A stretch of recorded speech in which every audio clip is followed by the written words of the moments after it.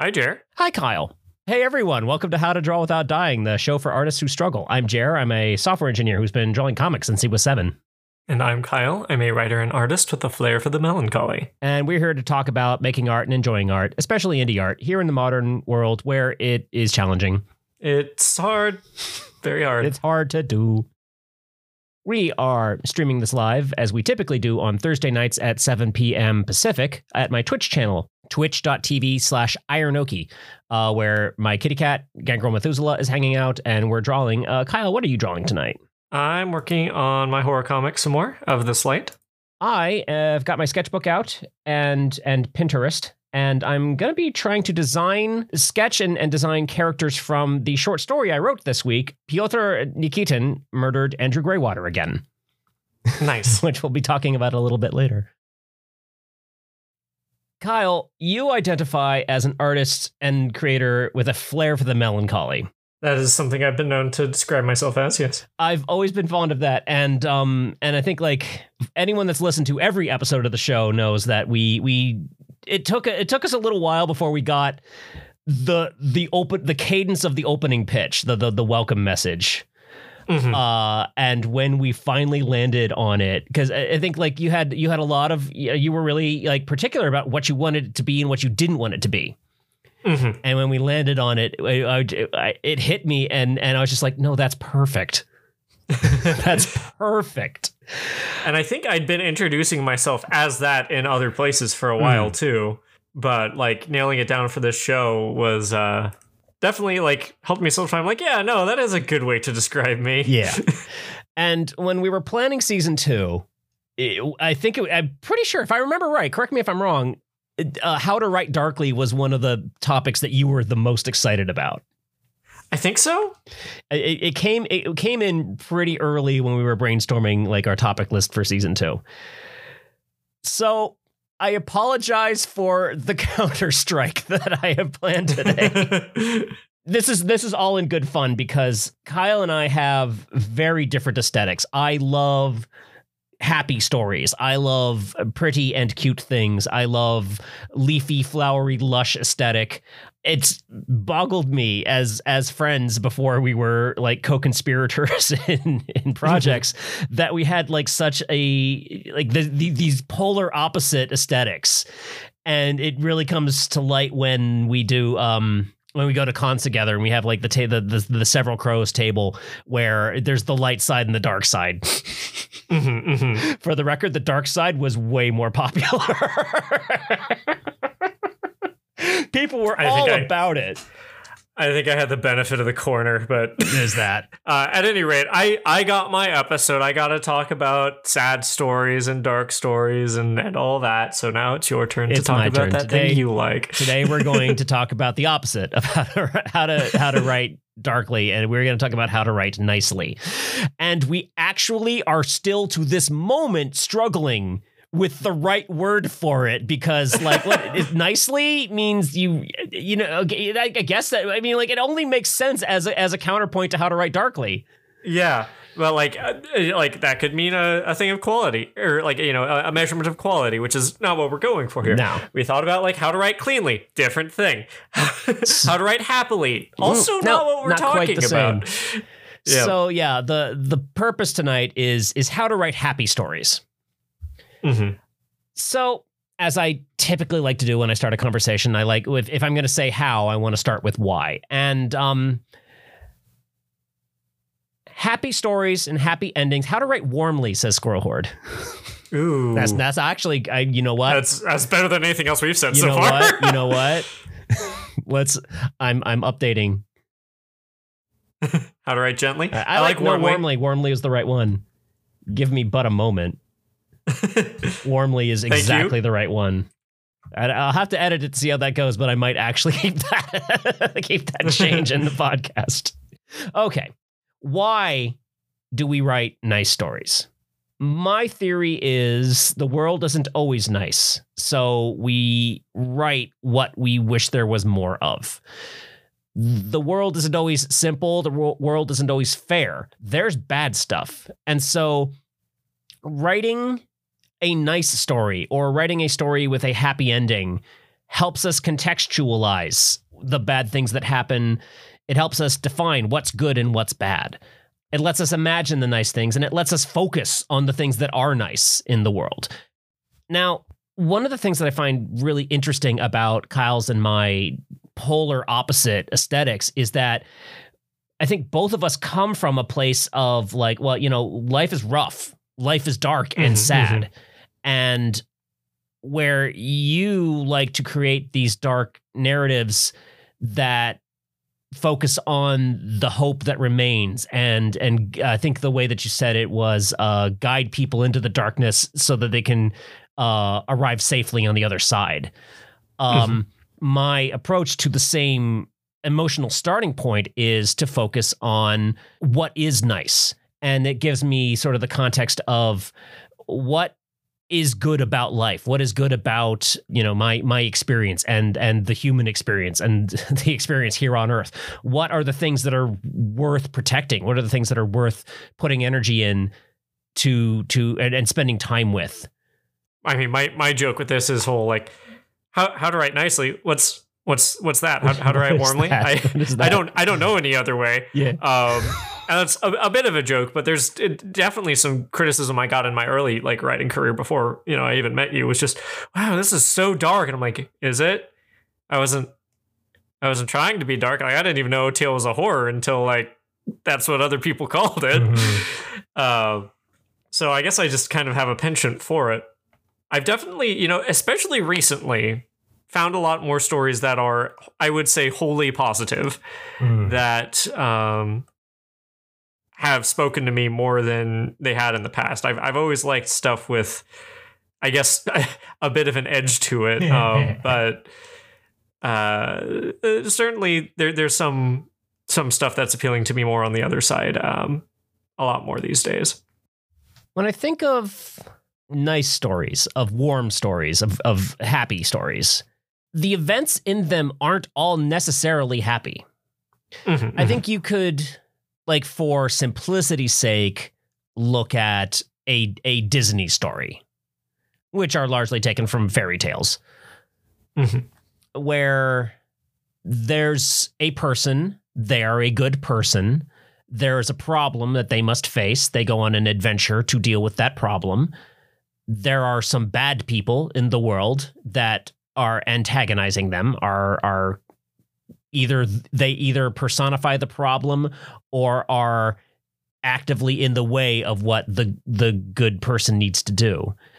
And the key element, I think, like a nice story can have dark elements in it.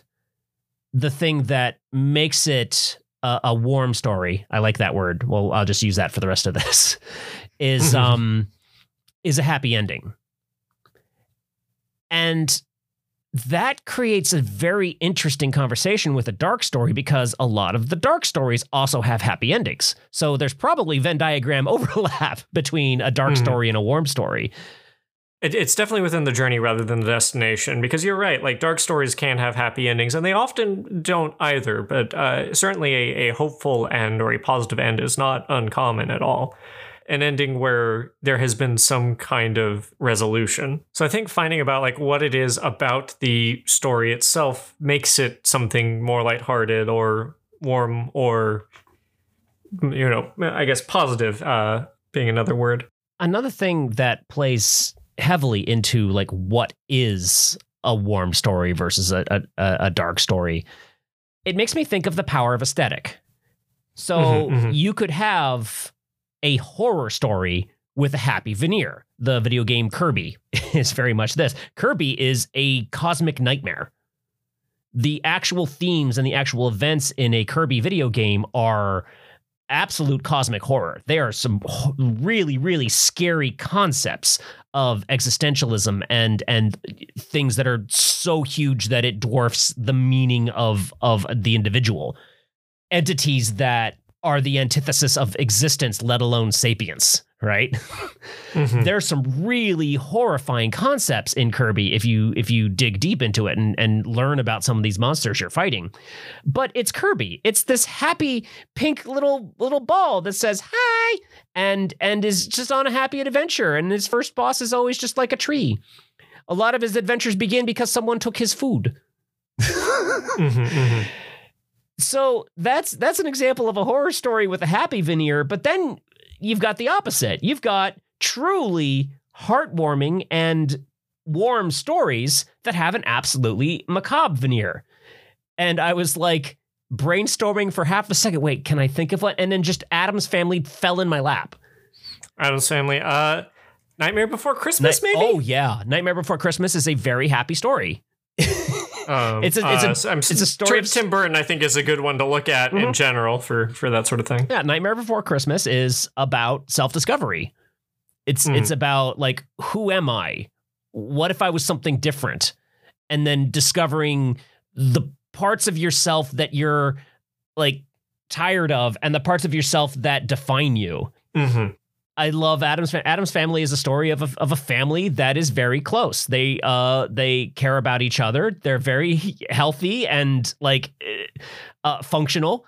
Like they are monsters, but they have a very healthy family life, and like they're proud of their history. They're proud of who they are. They're proud of like their family legacy And really, it's the story of, no, we don't need to be what everyone else is. We can just be us.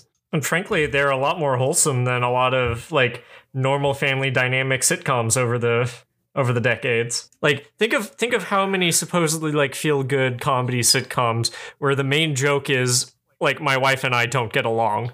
Actually, I love that you mentioned that because Cody and I were talking about this the other day. It may have even been today. I don't remember. There are some sitcoms I remember well. And when I think about it, like a lot of the sitcom format was, let's take this thing that's nothing and blow it out of proportion. And sometimes it's cringy. Sometimes it's, why are we blowing this out of proportion? This is dumb. But there were a few key points I remember in the 80s where a sitcom the character would blow something out of proportion, and the lesson was, why you don't need to blow this out of proportion. This is normal. And I remember a couple of instances of, say, something that's unfortunately rather contentious right now, like trans rights. I remember a couple of episodes of sitcoms in the 80s where the plot was, oh, this person's trans. And most of the characters are like, okay. And one character blows it out of proportion. And everyone's like, you don't need to blow it out of proportion. And that was the lesson, is that, no, this is just a thing that exists. Don't blow it out of proportion. And I was like, wow, that's super pro-trans for the 80s. Squirrel Horde says, there's a single stark difference between dark stories and warm stories in their experience, and that's the presence of whimsy, defiant hopefulness rather than desperate hopefulness. I like that.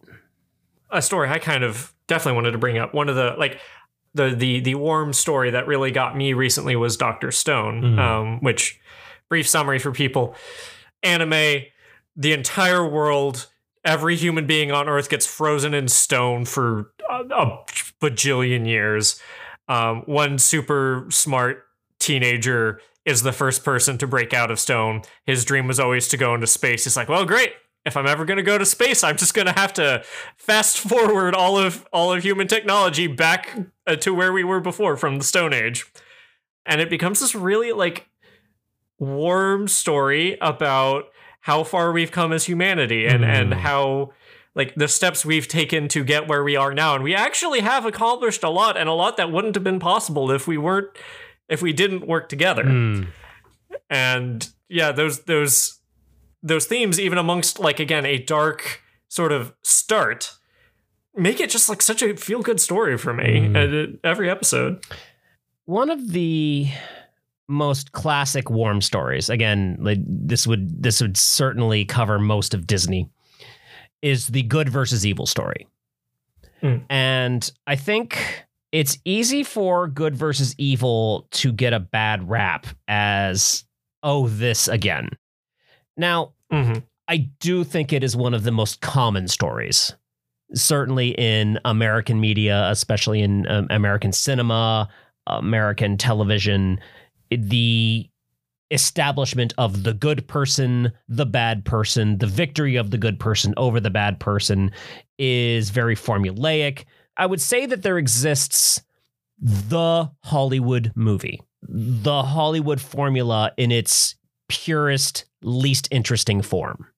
The 3-act film, the pacing, the introduction of the characters, the introduction of the plot, the introduction of the antagonist, the confrontation pacing, the resolution, the happily ever after ending, the consequences of the villain, the almost required heterosexual romantic success.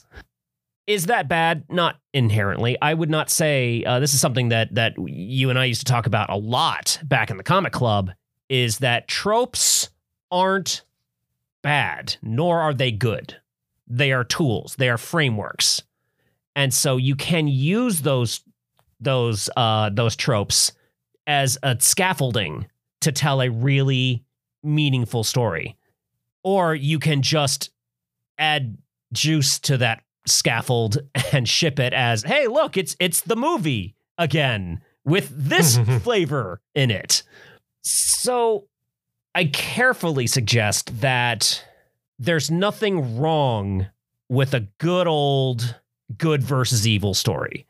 I 100% agree. I think it's harder to make good versus evil interesting because it is so common. That means only in that you need to have something else. It in of itself is not good versus evil. To me, is not actually a story. That in and of itself is just a trope. And I've certainly seen a lot of stories that are just that put that trope there and assume it's a story.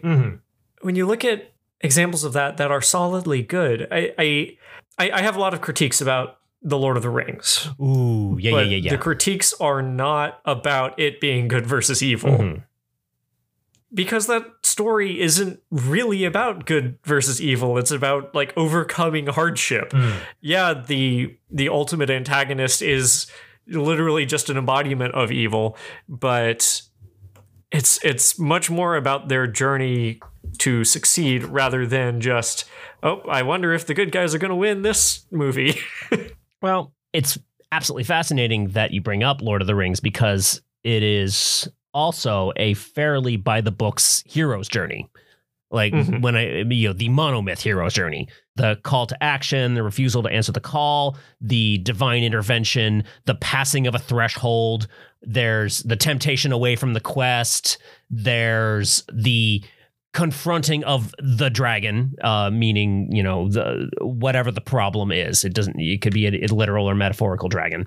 And ultimately the return to the normal world with what is literarily called the elixir, which is the thing that will change the world the way that the protagonist was changed. So would you say, Kyle, that Lord of the Rings is a warm story, a dark story, or it doesn't matter? It depends. I think of it personally as a warm story. I also think primarily of the movies. I'm not sure if... Because I've read the books, but it's been a while, and the books did not touch me the same way the movies did, weirdly enough. I read the books after seeing the movies, and they filled in gaps. And I think they were paced very differently, and I got a much better sense of like what Tolkien was interested in and which details he was passionate about versus which details made a good movie. I think one factor that firmly puts it in warm for me is, does anyone here or in chat not feel just a little bit better when they hear the Shire theme? That's a good point. Actually, that's really interesting because one of the key changes between the book and the movie was the scouring of the Shire, where they come back from the quest and the Shire is under lockdown from Saruman, who didn't die. He came back to the Shire to wreck shit, and everyone's just kind of like under. They're on lockdown. They're like, this is bad. They burned down the tree. He's wrecking everything, and he's intent to basically enslave them, right? And the four hobbits get back, and they're like, everyone get up, we're revolting right now. And there's like an entire conversation of like, it's late at night. Do we want to wait till morning? And they're like, no. That is the normal hobbit thing to do, to wait till morning, not this time. And it's this uplifting, uprising, like it's horrifying, but like also this is what the four like returned to. And they're like, we just stared down the devil. You think we're gonna put up with this shit? We can deal with the devil's side bitch. Yes. So yeah, and it's like, no, we have been changed by our adventure, and we're going to change the Shire as a response. We're gonna bring what we've gained, like the ability to stand against evil. We're going to introduce that to our friends, to our family, to our home, and change our home permanently into one that will not put up with this shit. And that is the elixir in a moment. And the difference of the movie is how the hobbits were changed isn't really there. The elixir part of the Monomyth Heroes journey isn't, and I say this hesitantly because I'm willing to be argued otherwise. It feels missing to me without the Scouring of the Shire. But this is something that people have discussed at length. Yeah. Proper Tolkien scholars. Sorry, scholars have discussed that at length. Yeah. But there is another thing about Lord of the Rings that I consider to be one of the aspects of a warm story is a conclusion. Now, I wouldn't say that that's distinct from a dark story, but what is a happy ending? A happy ending, in my opinion, what makes a warm story's happy ending is that it is satisfying, it is conclusive, and it is fair. You reach the end, and it feels like the end. It feels like the end of the story. They lived happily ever after means what happens next doesn't matter about this story. They're good now. They did the thing, and they reached an end. And what happens from here on out is happily ever after. There's nothing to worry about. There are the regular things to worry about, presumably, and that one encounters in life, but they weren't as intense as what happened in the story. So you get this conclusion, this satisfying conclusion. And this is one of the things that you and I talked about, like before we started recording, is the fairness of it. And that brings us back to good versus evil. Life isn't fair. Life doesn't give a shit that the good guy always wins, that people who work hard get what they deserve, that people who are evil are punished or face consequences. Life does not give a shit.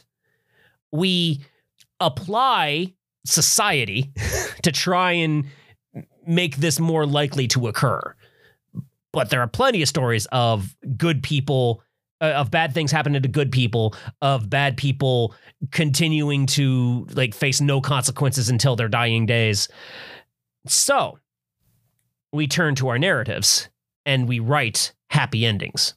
We write stories where the good person worked hard, persevered, and in the end was rewarded for the good things that they did.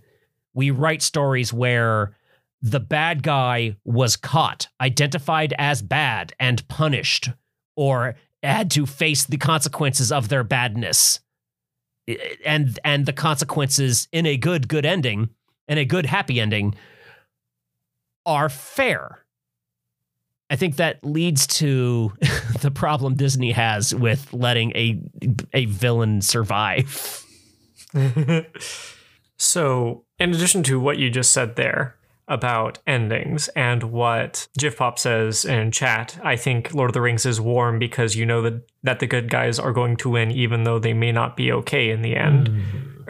And also I would like to just bring attention to Shiny Zubat saying, I've always felt Lord of the Rings is dark leaning, definitely hopeful and definitely sad, but despite that, refusing to give up. And yeah, I definitely think that like we're talking into my skewed perception of what is warm and what is dark, in that, like, man, some people think things are dark that I don't think are dark at all. So like I might be skewed there. But as far as the, what makes a happy ending is concerned, I think that's actually what's at the core of whether a story is warm or not to me. And that is, rather than what happens at the end, but the promises established in the beginning of the story.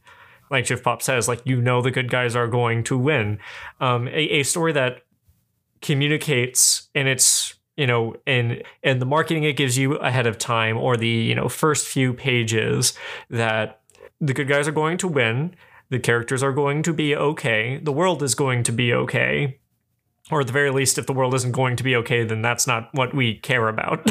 What we care about will be protected in a warm story. In a sense, what that tells me is that a warm story is one that says, I am a warm story. And a dark story is one that says, I am a dark story. And like that note in the beginning is very much important to the mood that is established and whether it successfully delivered upon that. We could probably do a whole episode on the idea of trigger warnings. And while I'm generally glad they exist, I was a bit touchy about them when they first kind of became a thing, because I think a good story should be able to communicate what's going to be in it, in its tone. But there's certainly some specificity that, as I grew as a person, I realized I'm like, oh yeah, if someone very specifically has a thing about spiders crawling out of your eyes, you might be able to communicate that awful things are going to happen in a story, but you probably won't be able to communicate that specific thing. Yeah. It reminds me of the website Does the Dog Die? Where that is not a definitive identifier of whether it's a dark story or a warm story or something else, but it is a rather measurable metric. Hades. Does the dog die? No. But the game does a little bit of a bait and switch. And make you think that the dog might have to die, and then it's like, oh, I can't. We're not gonna. The dog's fine. Come on, what are we doing here? No, the pupper is totally okay. I love that bit. and then you've got Chainsaw Man. Oh yeah, which is. Does the dog die? And the answer is define dog, define die. Yeah. And that's a very dark story. John Wick. Yes. And it's kind of the point. All this is to say, I find the conversation between the audience and the creator very important, especially the part that happens at the beginning of a story, because there are times where bait and switches are important to a story, but they need to be earned.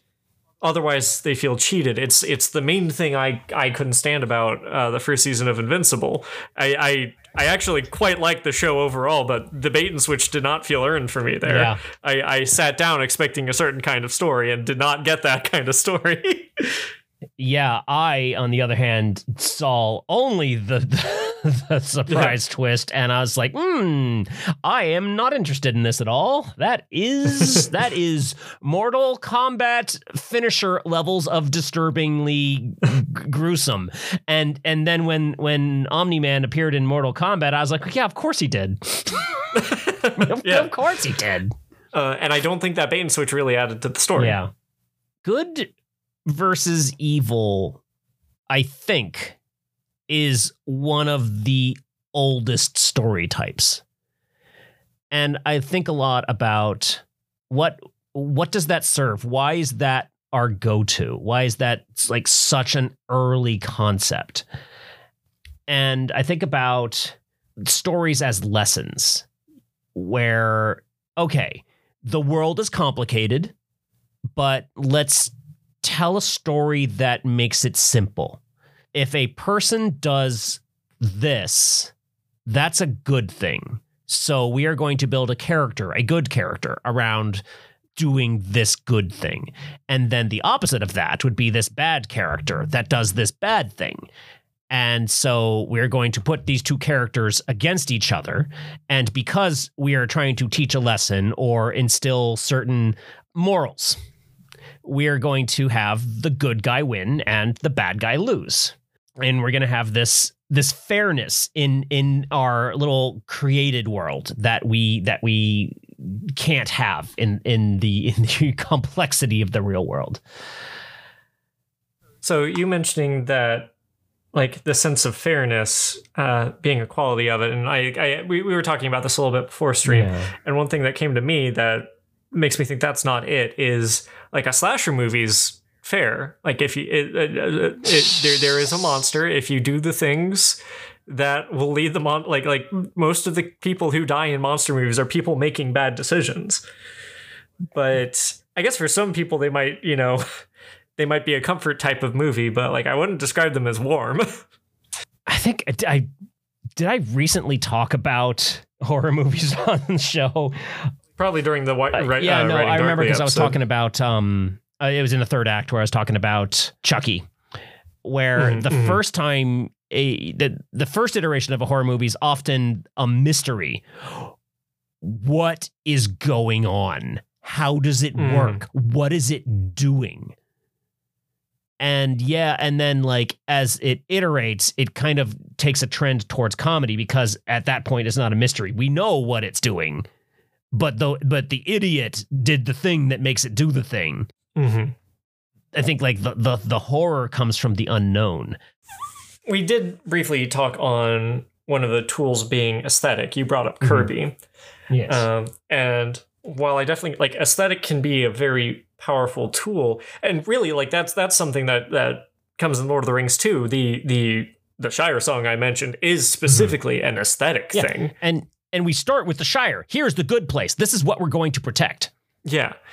I think it's an important tool, but it's not the qualifier, because I've seen dark stories use, quote, warm aesthetics and use that juxtaposition well. I've also, like, seen stories that were supposed to be warm stories, but, like, had, like, just something a little messed up about the premise, and all that did was, like, really make everything feel uncanny and wrong in a way they weren't intending. I think that puts me in mind of when people are applying a flavor to the trope rather than actually writing a story. And I think that's very common, or that can commonly happen when you're trying to produce the story to be a certain type of story rather than just tell a story and use those tools, those narrative constructs to tell the story. It's like, are we coloring by numbers in the trope, or are we telling a story and using the trope as a structure? Yeah. Who's your favorite Disney villain? Who is my favorite Disney? Good question. Yeah, I have mine, and I'm going to start a thing about it, but I wanted to ask you first. I think my gut says Jafar. Thank you. Was it yours also, Jafar? Jafar is my favorite. Jafar is my favorite Disney villain. The reason why I love Jafar is because he looks evil. We, the viewer, look at Jafar and say, that is an evil man. No one else in the story looks like Jafar. He's so obviously different from everyone else in the story. He looks like a sinister, dark, mean man who is going to do bad things. None of the other characters see him that way. He does not appear evil to Aladdin or Jasmine or the Sultan. He appears to the Sultan as a trusted advisor. And Jasmine is completely comfortable around him. Oh yeah, he's just a guy in the royal court. He's my dad's advisor, whatever. And like, oh yeah, he did some legal things. Yeah, all right. Maybe some like creepy old dude vibes, but I mean, yeah, he's okay. Been here the whole time. What? He's not even like, they don't even treat him like he's a creepy old dude. They treat him like he is a member of the staff. Like their interactions with him in the early and mid movie are with a person who would be in his position in the royal court. And it is not until Aladdin sees Jafar doing something evil. Jafar, even like up until Jafar's starting to look sketch and things are starting to be a little bit weird. And I was like, what's going on? What's going on? They don't suspect him because he doesn't look evil to them. Mm-hmm. He hasn't done anything evil in their presence.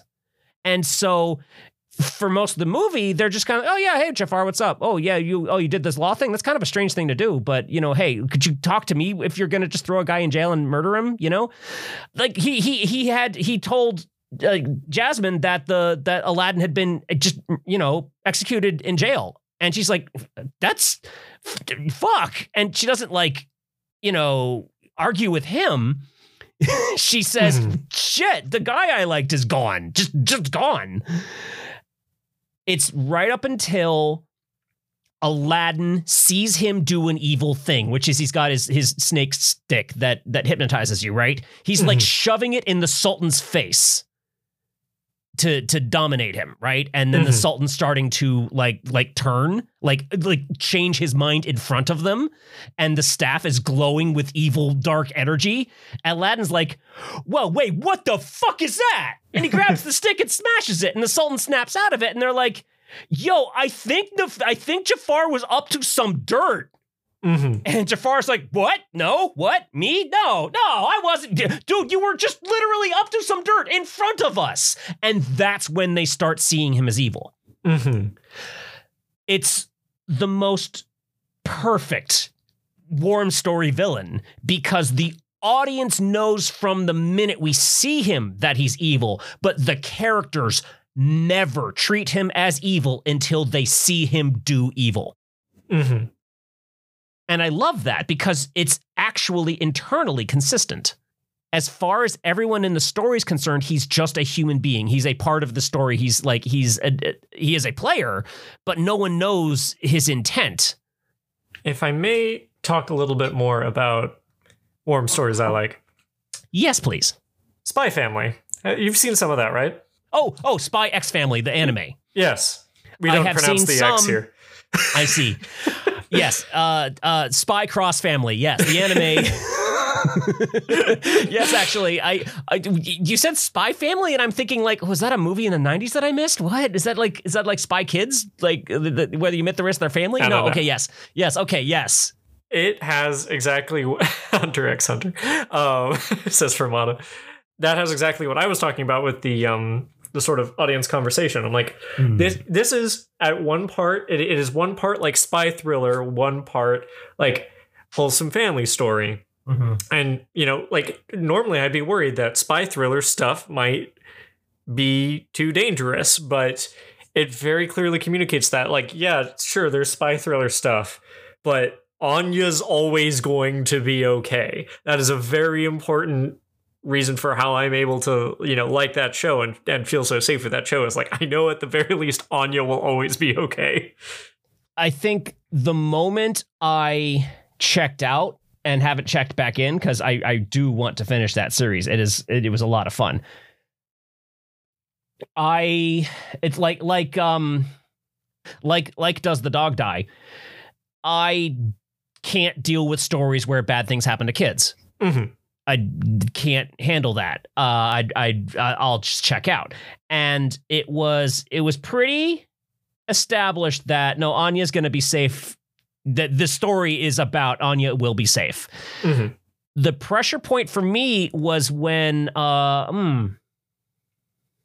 we can put a spoiler. Give me a moment to choose my words to dance here. Okay. I was concerned that a person in Anya's class was like Anya, and that horrified me. Mm-hmm. As like, oh my God, the consequences of that are really bad.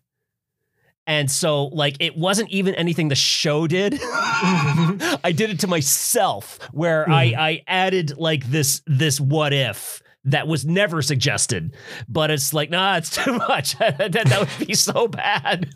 Mm-hmm.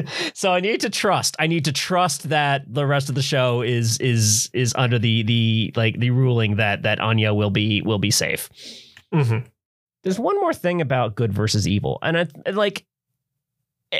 good versus evil does not a warm story make. That's not the only thing. Mm-hmm. But I keep going back to it because it's kind of the quintessential one. It's the earliest concept. It's a happy story in its basest form. It is like, here's the good guy, here's the bad guy, here's the happy ending. Mm-hmm. Formulaic, perhaps. So I think about the good versus evil story that succeeds versus the one that doesn't. Certainly one of the things that makes it not succeed is using the formula without any substance, without, using the formula as the be all end all rather than, an ingredient. Mm-hmm. Like, you can't make cookies with just vanilla. And I think this gets to the thing about good versus evil that makes it a warm story, and what could make any story a warm story is that it resonates. It tells a story of the world that makes you think, yeah, it could be like that. It's probably not going to be like that. The world, our happy stories are usually idealized. They're usually imagined so that we can kind of escape the unfair, the dark. But when the warm story can just make you feel like, wow, it would be really nice if things worked that way. Mm-hmm. It would be really nice if the two romantic partners ended up in the end, despite like struggling. It'd be really nice if the bad guy actually couldn't harm the good guys in the end, and they were protected from them.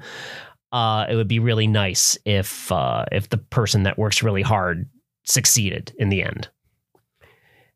And I think it's those themes of wouldn't it be nice if it worked this way? If it played out this way? Wouldn't it be nice if this fictional thing could be a real thing? Mm. And I think that's what makes a story warm.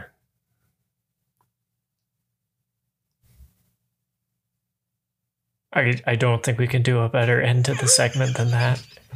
I kind of felt it. No, wait, this is it. I got it. Today is December 21st, 2023. The holidays are almost here. Hey, Kyle. Hello.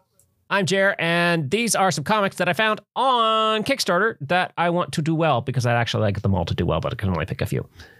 And the first one I've got today is Skyless by Sean Coyle. I would like to draw your attention to these very cute little animated clips of the artwork, which are an excellent touch. In the not-so-distant future, energy has become a virtually infinite and sustainable resource thanks to the global implementation of an artificial sky composed of large solar panels. But when a global catastrophe strikes, it isn't long before society collapses and the solar panel sky fails with it, leaving what's left of the world covered in total darkness.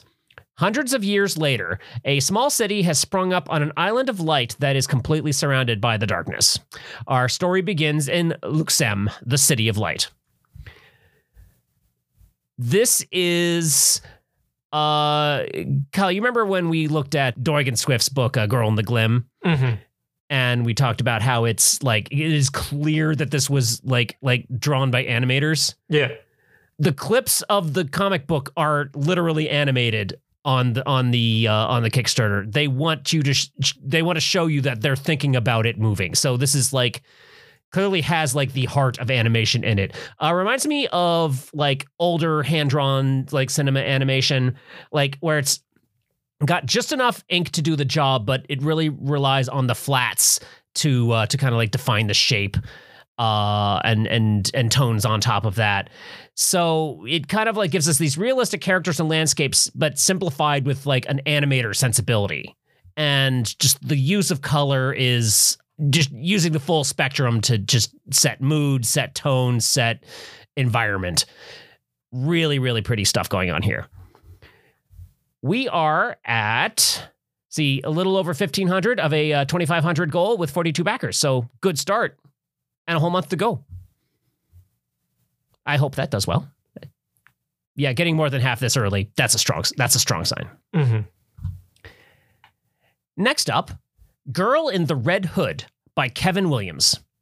Now, didn't really get a good like synopsis here, but in short, it's Red Riding Hood with a slightly modern, slightly dark fantasy interpretation. And this ink style is to die for. This is really cool ink work. Let's see. Yeah, really talented ink work, solid blacks and ink textures, really good use of white, actually. I think even myself, like, it's easy for me to forget to like use solid blacks and solid whites for composition, and this is doing both. So we've got really cool ink textures with white and black contrast to like just build shapes, build settings. I'm looking at a picture of the candy house, which I think is Hansel and Gretel, not Red Riding Hood, but I think we're going places in this. Red herself looks super cool. Character design is telling me a lot of what to expect from this reinterpretation. It's got like kind of a modern, little bit of sci-fi. I think she's got like a robot arm and a robot leg, and kind of like a modern-ish outfit for her red cloak. And just the shape of the greenery, the shape of the plants is really speaking to like the kind of ink work that I like to do. And not gonna lie, there's some anime energy in this. She's got a little wrist crossbow, you know, like Berserk. It doesn't turn on a crank though. It's just a wrist crossbow. I don't know. I like it. It's cool. Looks like it's just getting started. Only 7 backers, just a couple $100, but we're looking for 2K, which is completely reasonable. That is completely achievable. So, I think it just needs some eyes on it, and that should do quite well. Last up, Sumerian Phoenix by Rashawn Dennis, aka Stoppa, and crew. Okay, bit of a long introduction here, so bear with me. In the prime of ancient civilization, the Sumerians flourished under the wisdom of the Anunnaki, enigmatic celestial titans of formidable power. Among them, harmonious souls saw humanity as kin, while dissenters saw men as mere slaves. A schism ignited and a catastrophic war between the kind-hearted Anunnaki and humans, allied with their demigod offspring against the tyrannical Anunnaki. In a gambit for ultimate control, the oppressors forged the Zul-Ur-Kal, a dreadful relic capable of shattering human will. But from the ashes of despair, hope rose. The benevolent Anunnaki, inspired by the resilience of humanity, gifted a bold human warrior a cosmic power. The Sumerian Phoenix was born. The Phoenix, a trailblazing champion infused with unparalleled energy, ready to spearhead the resistance. Superheroes. Really, really completely different. I love indie superheroes so much more than industry superheroes. I'm so bored of those guys. I want this new stuff. I'm looking at just beautiful shapes, bold colors. Let's see, it's created by Rashawn Dennis and illustrated by Mariano Ruiz. Gold and yellow seem to be the big theme colors here. So yeah, it's using all the colors, but like we're looking at like precious objects and beams of sunlight are really kind of like thematic establishment here. Mix of like superheroic, statuesque characters, and then your grounded everyman, you know, kind of your Superman and Clark Kent things going on, but it really creates this like, oh, there's my day life, there's my superhero. Ink work is just industry level. It's what you expect from American comics. It's really, really high quality, and the characters are just, yeah, there's a diverse crew in there. Where are we at with this? We're looking for 6,000, and we're just about at 1,000 with 15 backers. So still 22 days to go. Again, I think it just needs eyes on it. I think this can make it. That's the comic shop for this week. Kyle, where can people find links?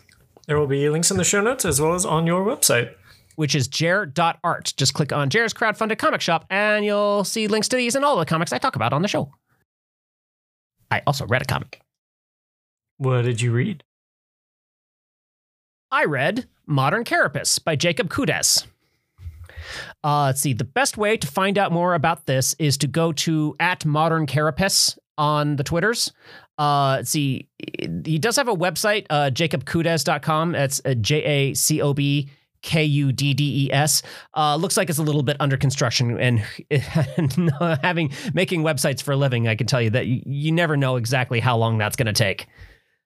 So, Modern Carapace is the adventures of, well, at least chapter 1 is the adventures of Esther Wheatle, and she pilots a giant robot called the Tarantula Hawk. How do you feel about giant robots fighting giant monsters? It's a very classic fun action scene setup. This hits something that I only know of one other example of. Cody was telling me about it. The Kaiju Preservation Society, I think it was called. Huh. Where the big monsters are just animals. And our hero piloting a giant robot with a scarf, which is one of my favorite things. I like it when a robot has a scarf. It happens every once in a while. Why does he need that scarf? He ain't Shut got no up. cold. Because shut up. I love robots with scarves. I love it. Esther is a ranger on Mars, tasked with patrolling and preserving protected wildlands, where megafauna make their home. And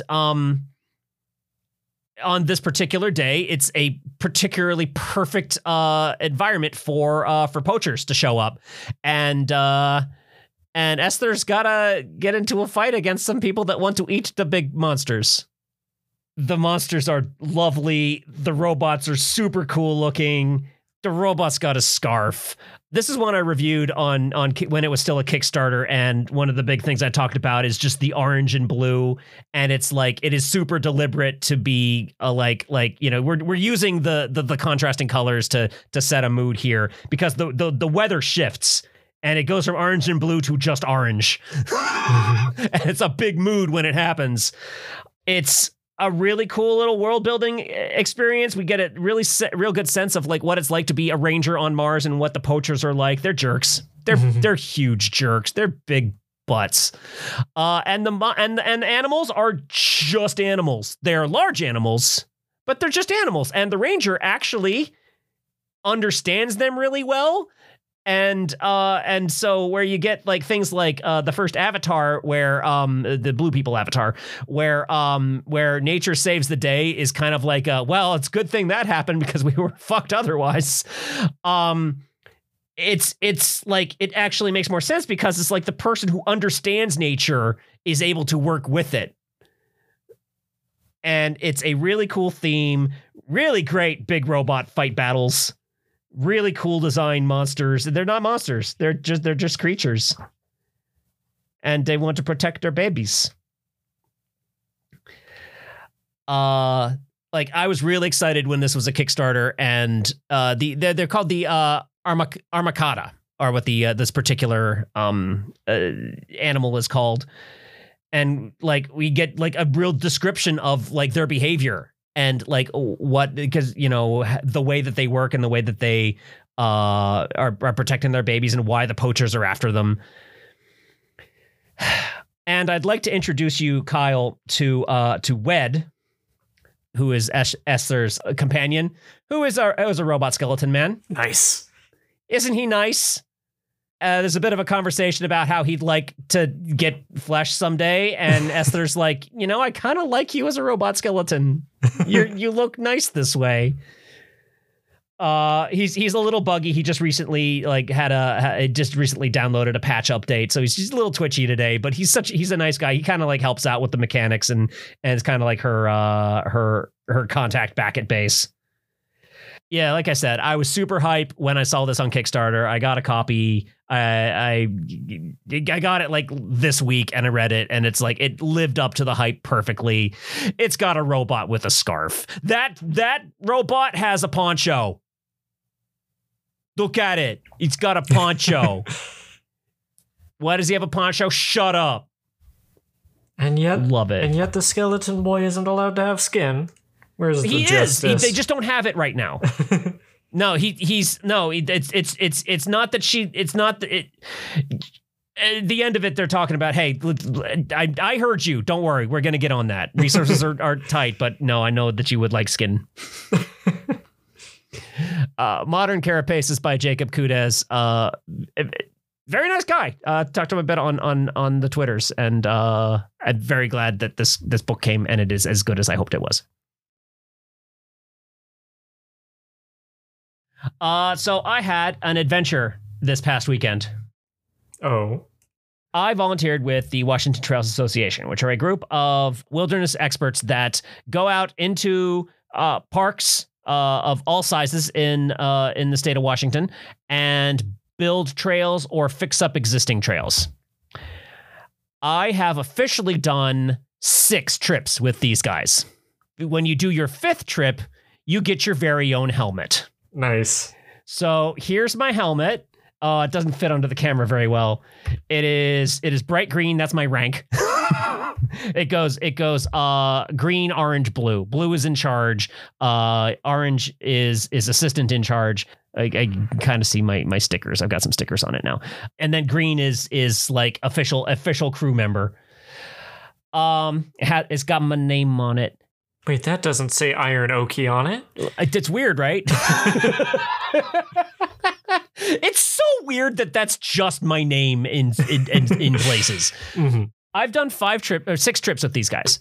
And yeah, it's fascinating that 5 is the one where you get your official helmet, because that's right when I started to say, oh, I know what to do. Oh, we're doing this now. Okay, hang on. Yeah, let me get to work on that. And they actually started like, hey, Jeremy, can you like explain the thing to those guys? And I was like, yeah, fuck, am I in charge again? The weekend was basically spent hauling rocks around because and identifying dirt. I am learning a lot about different kinds of dirt. When we build hiking trails, you want to scrape off all the organic dirt and get to mineral dirt, basically the crushed rock type. And so a lot of the hiking trails that you hike on have like there's rocks on one side to retain the soil, and then we'll crush rocks with a hammer into like the underbed of the trail. We'll get all the organic soil out of the way because it's really spongy and not very durable, and then fill it in with mineral soil, and then you've got what you would consider like a good, hardy, sturdy, long-lasting hiking trail. I found I have 2 gifts to offer to this particular trade. Number 1, it's what I would call Tetrising. They refer to it as rock whispering, which sounds dope as fuck. So you build a wall of rocks on the side of the trail. If you've ever been hiking and you've ever seen a wall of rocks like this, you could walk on those rocks no problem, right? Because those rocks don't fucking budge. They're in there. They're solid, right? When you pile rocks up, they're not solid. You step on one and it teeters and it also totters. So I get there and they had built a rock wall the day before, and like in my first couple of trips, I was like, oh, it's good enough. And they're like, it's not good enough. It's got to not budge. It's got to not move. So they introduced me to the importance of a good solid rock wall. So now here, where I've been doing it a bit and I know my way around, I'm like, let me see if I can do it. Let me see if I can fix it. So yeah, I played Tetris for a little while with big ass rocks. And just put a wedge in here, put another rock in there, flip this one over until solid. And the more experienced folks on the team were like, damn, good to have another person along who could do that. And the other thing that I found out I had a talent for is, so what we were doing is they had a trail that goes straight up the mountain. And that's bad. It's not fun to walk on, and it encourages like just big erosion. We were called in to like close to decommission those old trails and build new ones. Particular park used to be private property, and they have a lot of what we call community trails, which is like people just walked wherever, and that trail just became the trail. And so we're trying to make official trails and encourage people to just use those. So what do you do when you decommission an old hiking trail? That's actually pretty tough, because hiking trails are pretty easy to see. And if you did something like toss some branches over it, that's not going to discourage no one. You see a trail and you see some branches over it and you're like, oh, some branches must have fell. And then you move the branches and then you hike on that trail. Mm-hmm. What you have to do is basically be a designer or some kind of artist and move mossy logs and ferns and tear the shit out of that old trail and plant ferns in it, so that it looks like no one ever walked here and no one ever would, because that's the wilderness part. And so like we tore it up a little bit, and I was like, are we good enough? And they're like, no. People, if it looks like a trail, people are gonna like keep using it. I was like, this is UI. I know UI. So once I realized what the puzzle was in front of me, I was like, oh, okay, make it look like as far from a fucking like hiking trail as it possibly can. And the like ferns, I learned that ferns are actually really, especially here in the American Pacific Northwest, ferns are really easy to pick up and move into another place. You got to give them a good little planting spot and give them some mulch and compost to like take root. But like they are pretty easy to just introduce to another spot. So they're really good for like tossing onto the side of a trail, after it all got tore up, or like covering up a hole where we dug a bunch of dirt out of. And so I moved a bunch of ferns in and found a couple of absolute treasures, which were just old fallen trees. That was all that was left. Is about I'll call it about like 2.5 feet by 2.5 feet, like sort of like just tree stump that was just covered in bright green moss. And I gave it a little jostle and was like, oh, that'll just pick right up. Well, come right here and just place right here at the start of this trail, so it looks like nothing. It looks like wilderness. I did a good job making that trail look like this ain't no trail. It never was. So that's what I did this weekend, and I got a shiny hat out of it. And that's the last thing I'll say about it is that that's it. I was playing. Gecko and I were doing a Star Wars RP. It's not a trail. Never has been. I was listening to stormtroopers refer to another stormtrooper as shiny, which is to say that their armor had never been touched by anything. And so while I'm getting my fresh new hat, folks that had been like on their 25th trip were looking at, man, I still haven't scuffed it up enough. So from here, it's all about how much can I scuff my helmet up to show that I've done some work on the trail. But I'm covering it with stickers already. My story is far less fascinating. Oh boy. I made a very minor change to my room, and I can't tell if it's the best decision or the worst decision. I rotated my bed 90 degrees, and to the audience who doesn't already know this, I have like one space. It is my office, it is my room, it is everything. And long-time listeners will remember the time I got one of those room divider curtains. Yeah, I love those, and I know that you can't stand them. That was the worst decision I've ever made, for sure. And like, moving the bed kind of does the same thing, but kind of doesn't. In a weird feng shui kind of way. I bring this up just because I'm fascinated by how strong the undefined feelings are. The energy is now wrong. Yeah. I'm going to keep it for a bit, but I don't know. It's weird. It definitely, like, it helps to feel like the bed part of the bed or the bedroom is the bedroom part, because it's now separated vertically instead of horizontally. But I know what this reminds me of. What? I hate getting a new phone. Mm-hmm. I hate it. Every little difference between my old phone and my new phone is bad. Even if it's better, it's bad because it's different. And like, you've seen the way that I hold my phone. Like I have like, I do dex, I roll dex whenever I hold my phone. As I have the way that I pull it out of my pocket and flip it open. I have like just the way that I close it, and I have the way that's like I know how to hold it with one hand to do like at least a number of basic things, right? And so it's like I become very familiar with my phone, with its case, and with the phone's layout. And so when I get a new phone and it's different, it's wrong. Even if it's better, it's wrong. And I have to put some time in to get used to it. Because I recently got a new case for my phone, and it's the same thing. Mm-hmm, I got used to this one pretty quick, but like my old one, it didn't have like so my new one has like a little like button over that snaps with a little magnet to hold it closed. My other one just had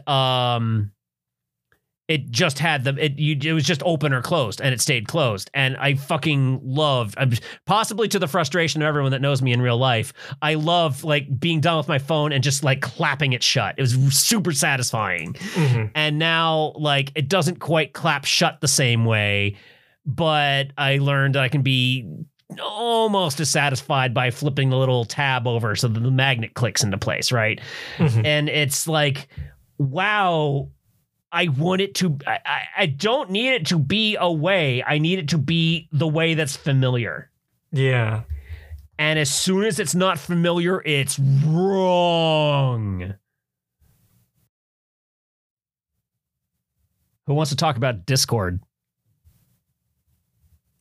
I'm here to talk a little bit about Discord. Oh my god! This update is the worst. I was prepared for it to be a lot worse than it is from everyone's complaining about it, but yeah, it's pretty bad. Yeah, from what it says, it's not wrong because it's different. It's wrong because it's objectively bad. Okay. When you change UI in software, you are going to run up against everyone who's used to the old UI. Oh, This was here, that was there. This thing, I did this, then this, then this. And I learned that, and I know it, I'm good. When you change the user interface, oh, this is over here now. Why? It's better, it's wrong. This that used to be this, then this, then this, is now this, then this. It's 2 steps instead of 3. Why? Because it's fewer steps. It's wrong. Because you're not used to it. Mm-hmm. This new update added steps. I can objectively say it's shit because things that you would do on a regular basis take more actions. Mm-hmm. The main thing is going between my channels and my direct conversations with people is now find the lower tab, which sometimes is hidden under somewhat arbitrary rules. I'm starting to get used to it, but they're still wrong. Find the lower tab, show it if it is hidden, and then click from channels mode to individual conversations mode, where it used to be all your channels and all your channels were like here, and then your individual conversations were just like a button on next to your channels. That was fine. That was fewer steps. It takes 3 or 4 clicks to go from talking to a direct conversation to my list of channels. And on my list of direct conversations, there's this tab at the top, which takes up a bunch of real estate, and I don't know what it is. It's showing me people at random. I guess it's what they're playing, but I don't give a fuck about those people. Can I hide that? No. I don't care about that person. They're on this list because of like I need to contact them occasionally because I'm a mod on a board. Well, you need to know what they're playing. I really don't. Yeah, I just hate that it takes more steps to do certain things. That's it for me. I'm not a UI talky person, but I'm like, oh, to read my messages, I now have to click 3 buttons where it used to be 2. Fantastic. Great. Yeah. Yeah, the new Discord could, like, objectively can fuck off. I can use science to tell you that it can fuck off. On Monday, out of nowhere, I just had an explosion of creative energy.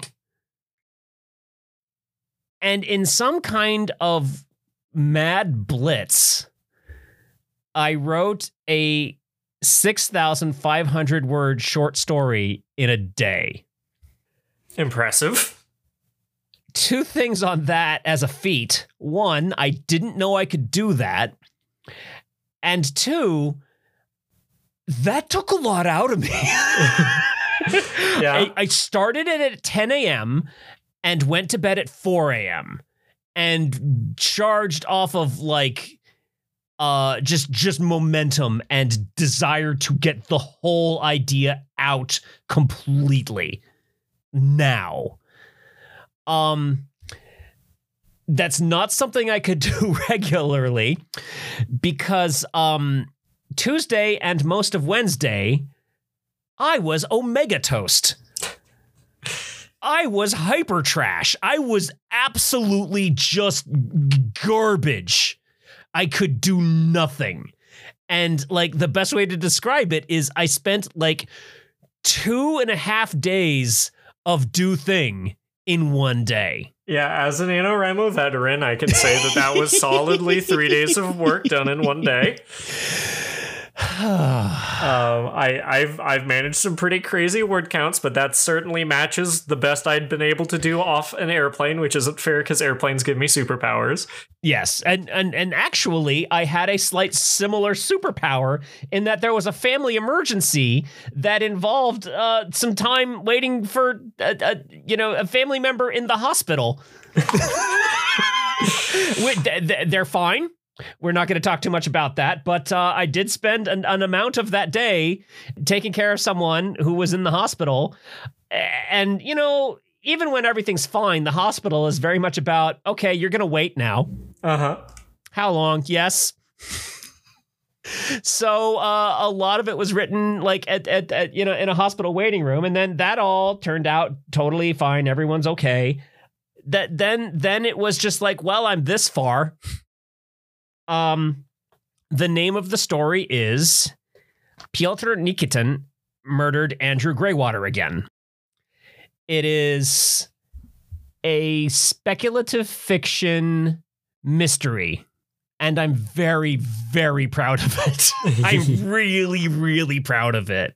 The instigation of it was a single sci-fi concept. I was like, what would happen if this sci-fi thing happened? And it's kind of the big reveal of the story. And so I created a character who was being affected by this sci-fi situation, of which they knew some things about it and didn't know other things about it and had been dealing with it for a long time and are trying to confront it. And then it became a story about culture and relationships, which is probably not surprising. So after I wrote it, I was Omega Toast. I wrote it on Monday, and then Tuesday I was Omega Toast, and I'm trying to stick to my stream schedule. So I was like, well, I've got to stream something tonight. What I ended up deciding to do was something that was incredibly intense, but ultimately required, which was that for my stream on Tuesday, I read the story, which I had not intended to do because I included words that I couldn't pronounce well in the story. It's like, oh no, what am I doing to myself?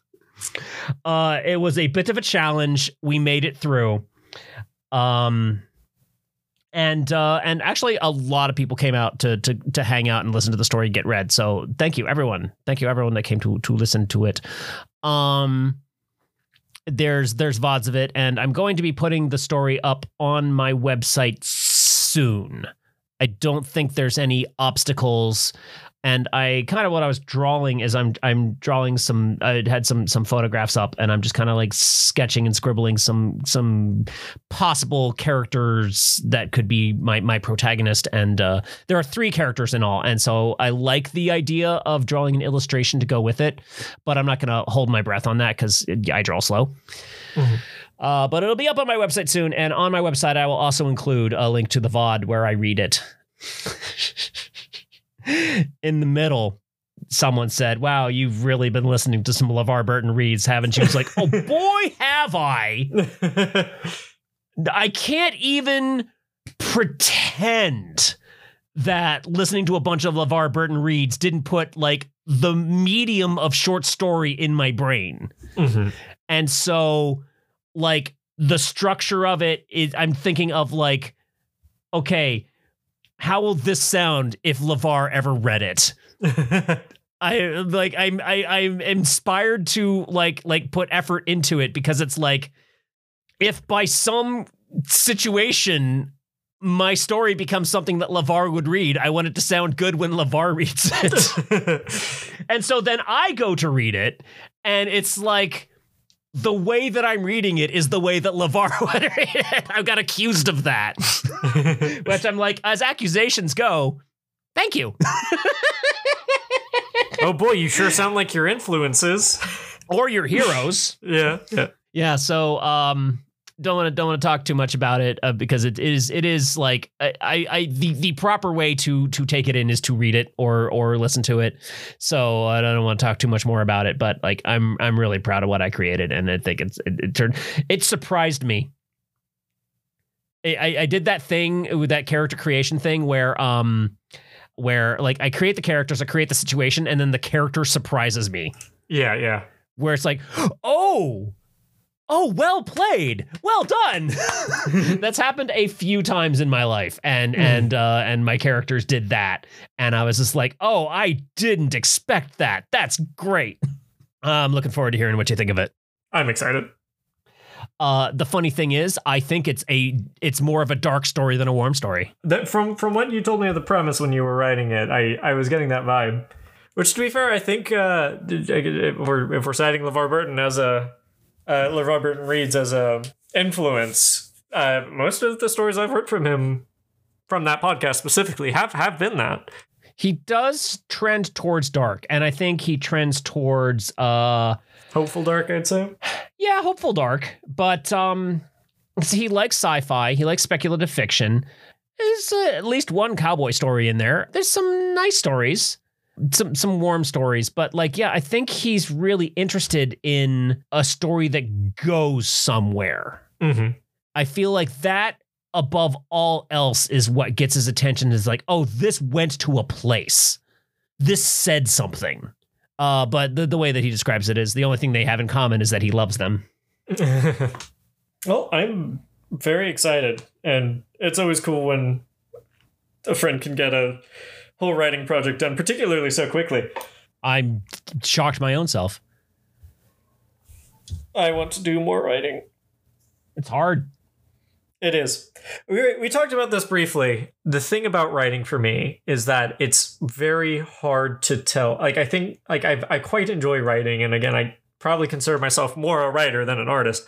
Mm-hmm. But the thing about writing is I can never quite tell how long it's going to take.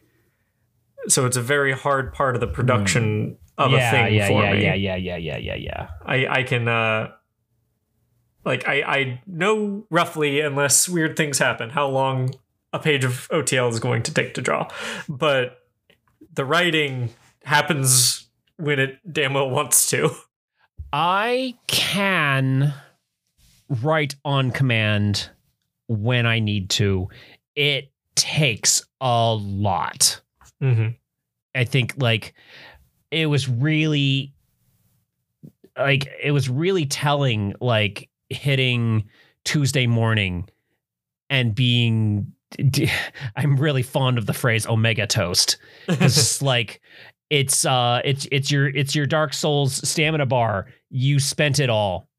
it's not even going to start coming back for a little bit. Like, you went all the way to 0 to do this. Should we wrap up? I think I can give us an outro. The world is rarely nice and rarely fair. Our stories often reflect what we need in life. So if you need to draw something happy, cheerful, cute, or nice, you should draw it. You probably won't die.